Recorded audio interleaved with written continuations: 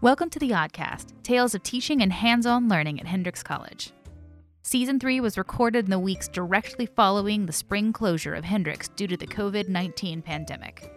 Like everyone else, we were learning and adjusting to the new normal. We appreciate your understanding, and please enjoy the Oddcast.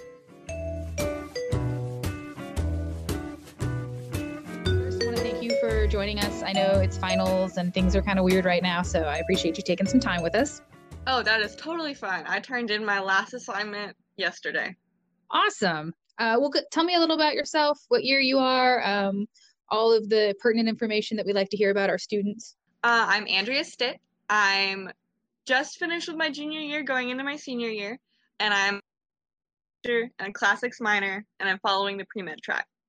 With your classics background, I can see why it would inspire your project. So tell me a little bit about your project, what you were thinking when you started doing it. This whole project was put together with Dr. Rosinski. She's a fantastic classics professor, and I had taken all of my ancient Greek classes with her because that's what started me into classics. And so I approached her actually my freshman year, and I was like, is there any way that we could work on putting together an Odyssey project? And the initial thought was about the Odyssey. And so we started to think and brainstorm ways that we could do this without it looking like a leisure experience, because my initial idea was to try to go to the different places written about in the Odyssey and kind of make my own writings about it. There wasn't any educational tours. They were all geared in a leisure place. So instead, during class one day, I asked her, since we're learning ancient Greek now, would it be easier to learn modern Greek conversationally?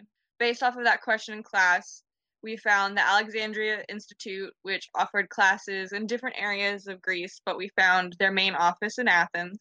From there, we basically just started to write out our proposal. We sent it to the Murphy for literature and language, because we also decided we were going to do a little bit of traveling and write about our experiences there based off of a couple books that we chose to read.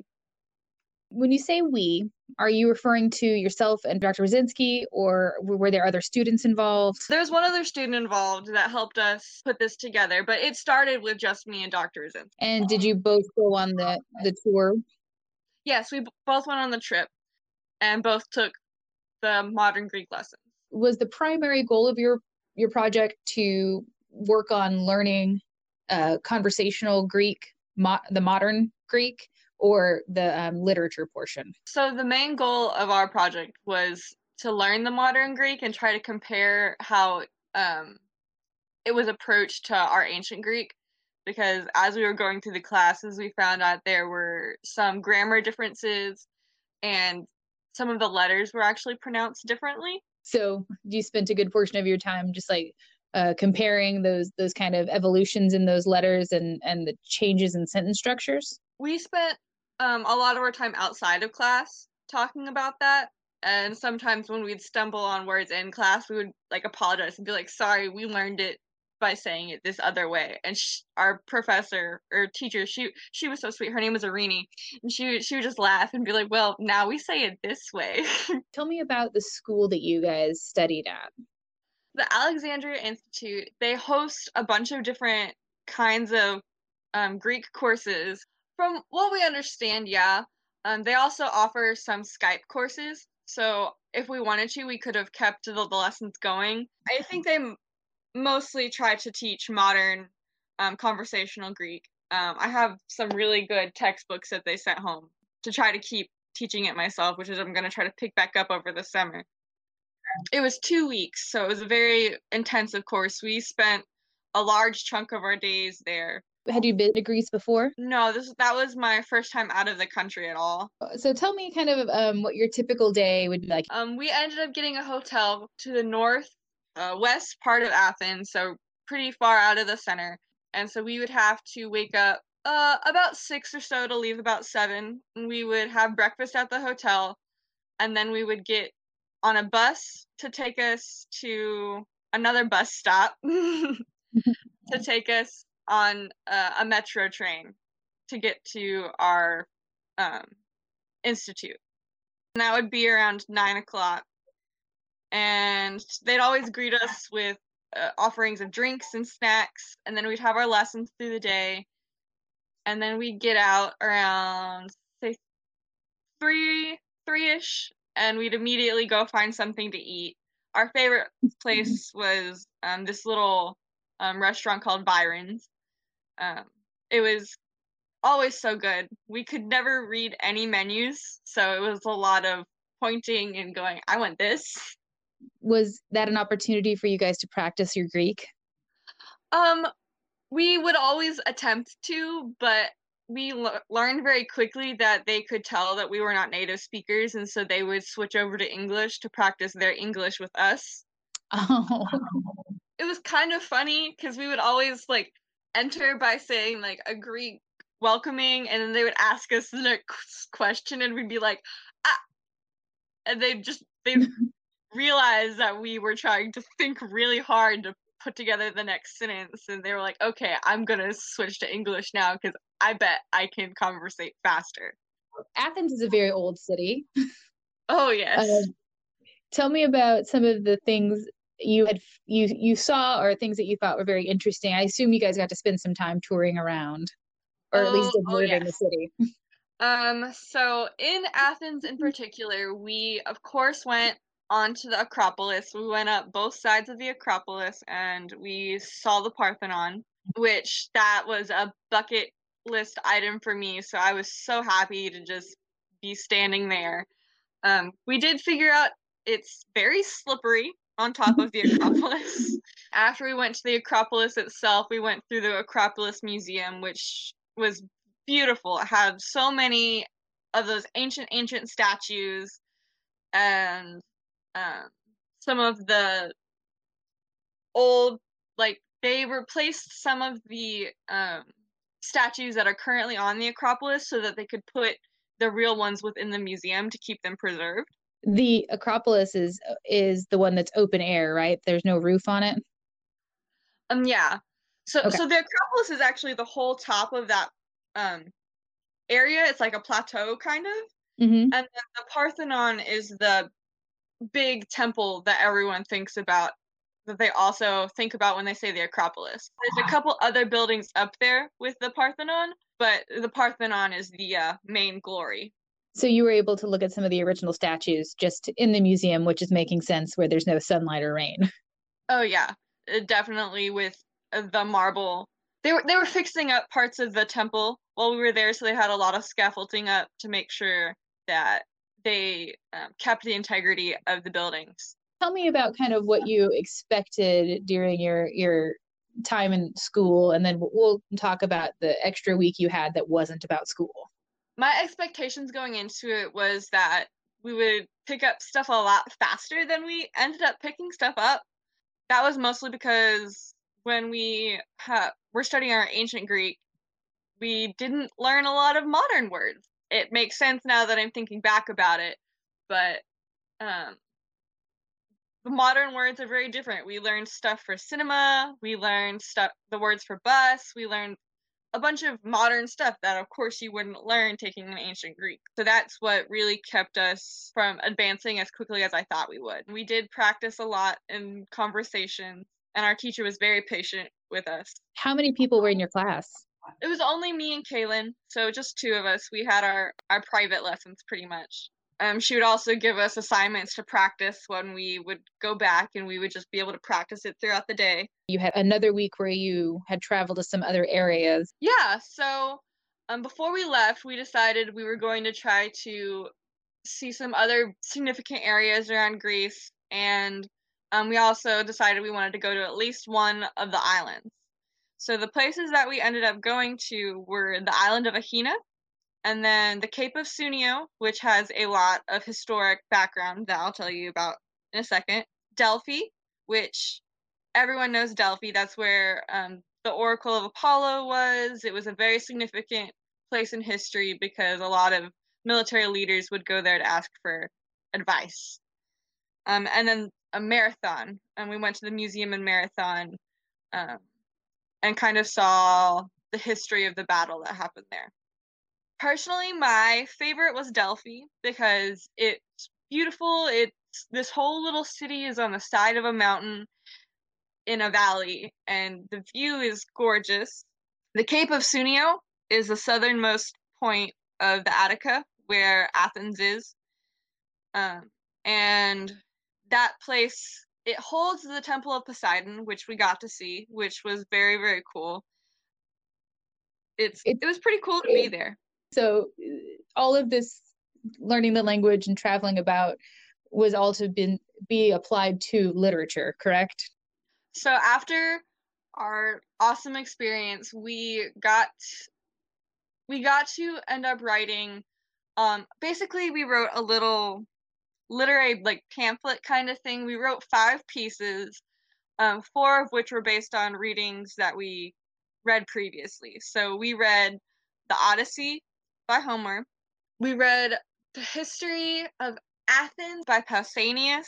He was just a famous historian during the 2nd century, and so a lot of his texts remain. And so we read his history book, and then we read a couple modern books. We read The Dinner with Persephone by Storrs, and then we read the book called Manny by Fermor. Each of these books had different kinds of perspectives in them, and of course, like the Odyssey is more fantastical and included a lot of references to the gods throughout the story. So when I was writing my pieces, I would try to pick out specific aspects of the way that they wrote and put it into my piece. So it sounds like your intention was to take your language and your experiences and then recreate them in the style of another author. Yes. We had been told to keep a pretty extensive journal throughout the weeks that we were there, so that we could go back over our experiences and restructure them to simulate these authors. This is a very interesting idea because you've both gone and experienced learning a language in a different country, but also then applied your experiences in a way to recreate these ancient texts, essentially, with a modern experience.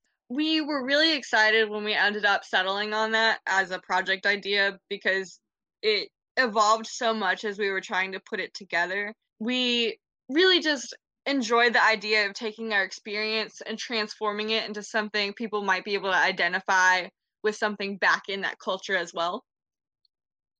Yeah, if you're layering in your ancient Greek than your modern interpretations, it sounds like a way to connect the old and the new.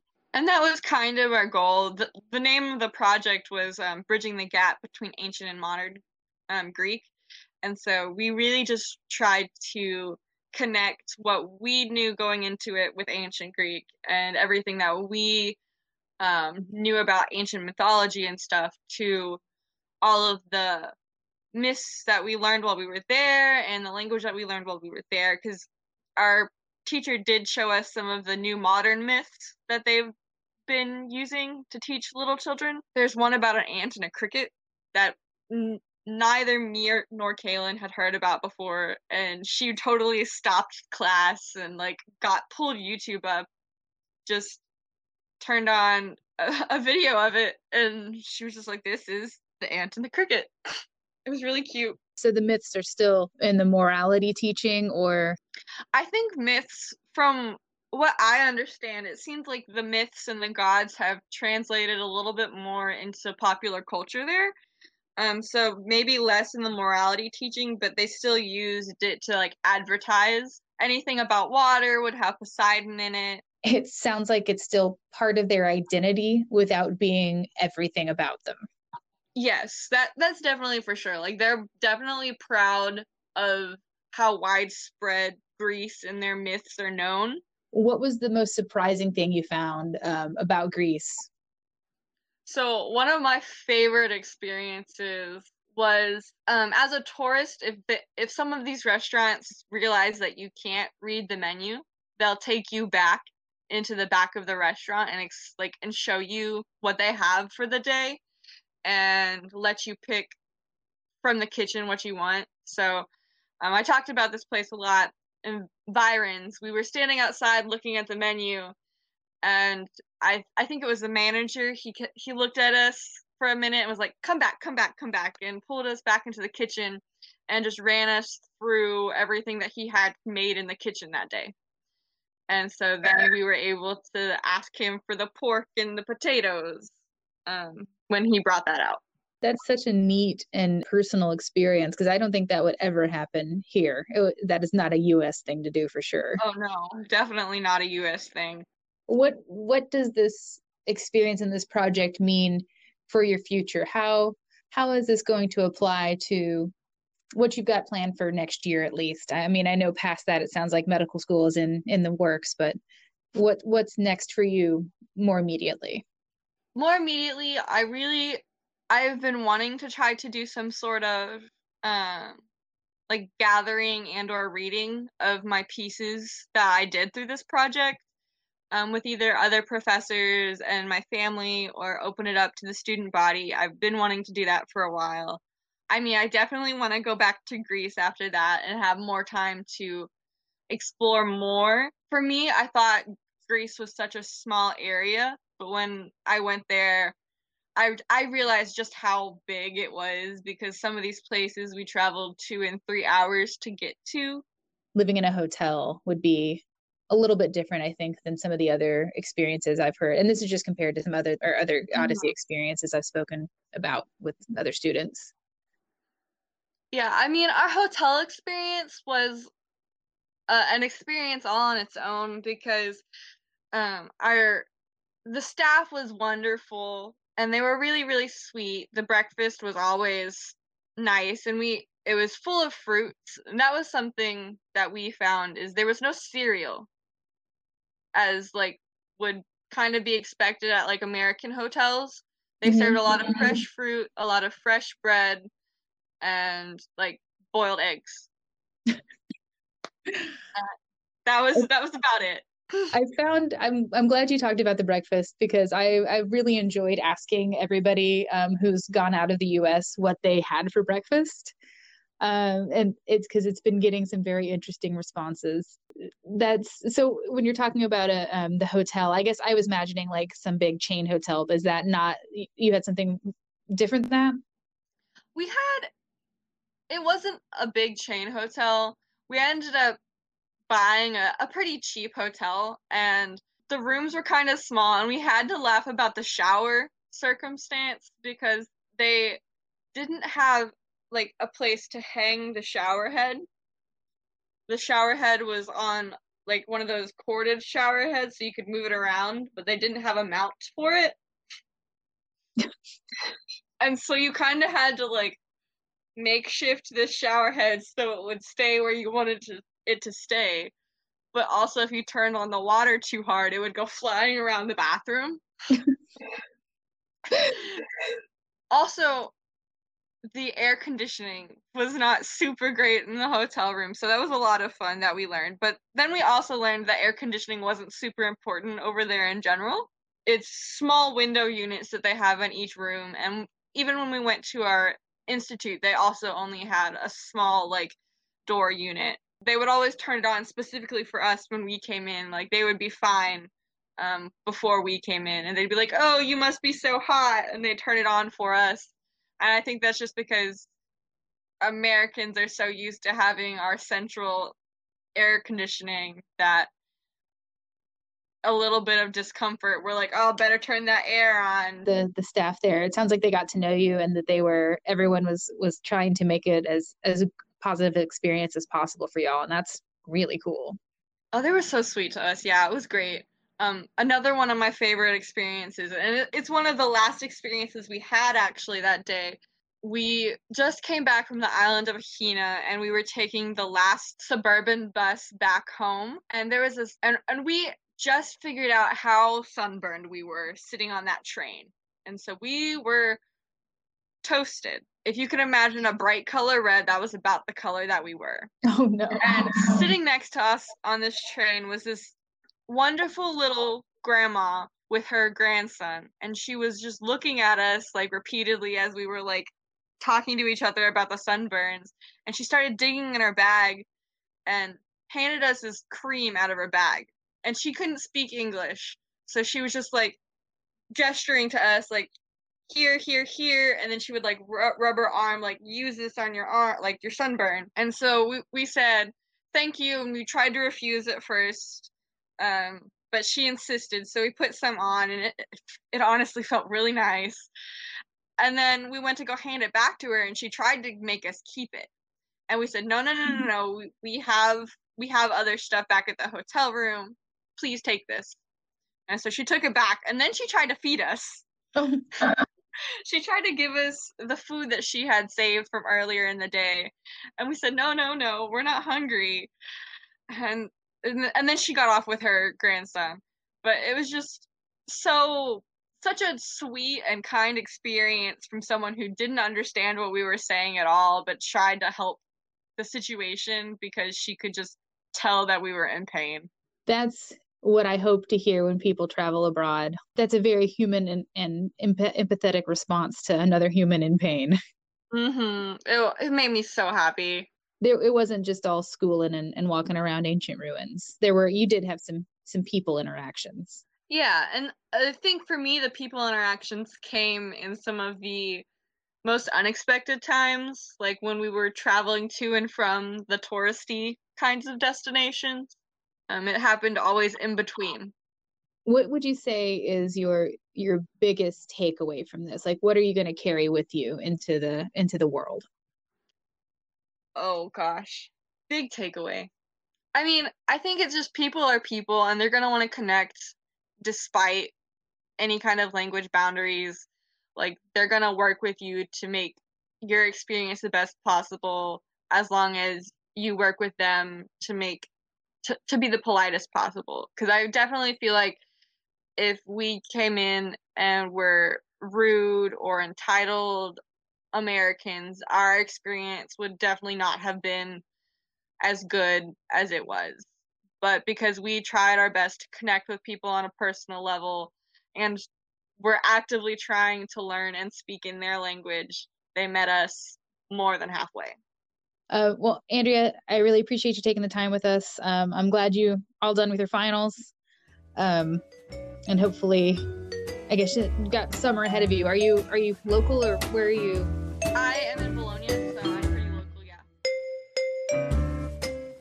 For more information on the Odyssey program or Hendrix College, please join us at hendrix.edu or follow us on Instagram and Twitter @Hendrix College. Thanks for listening.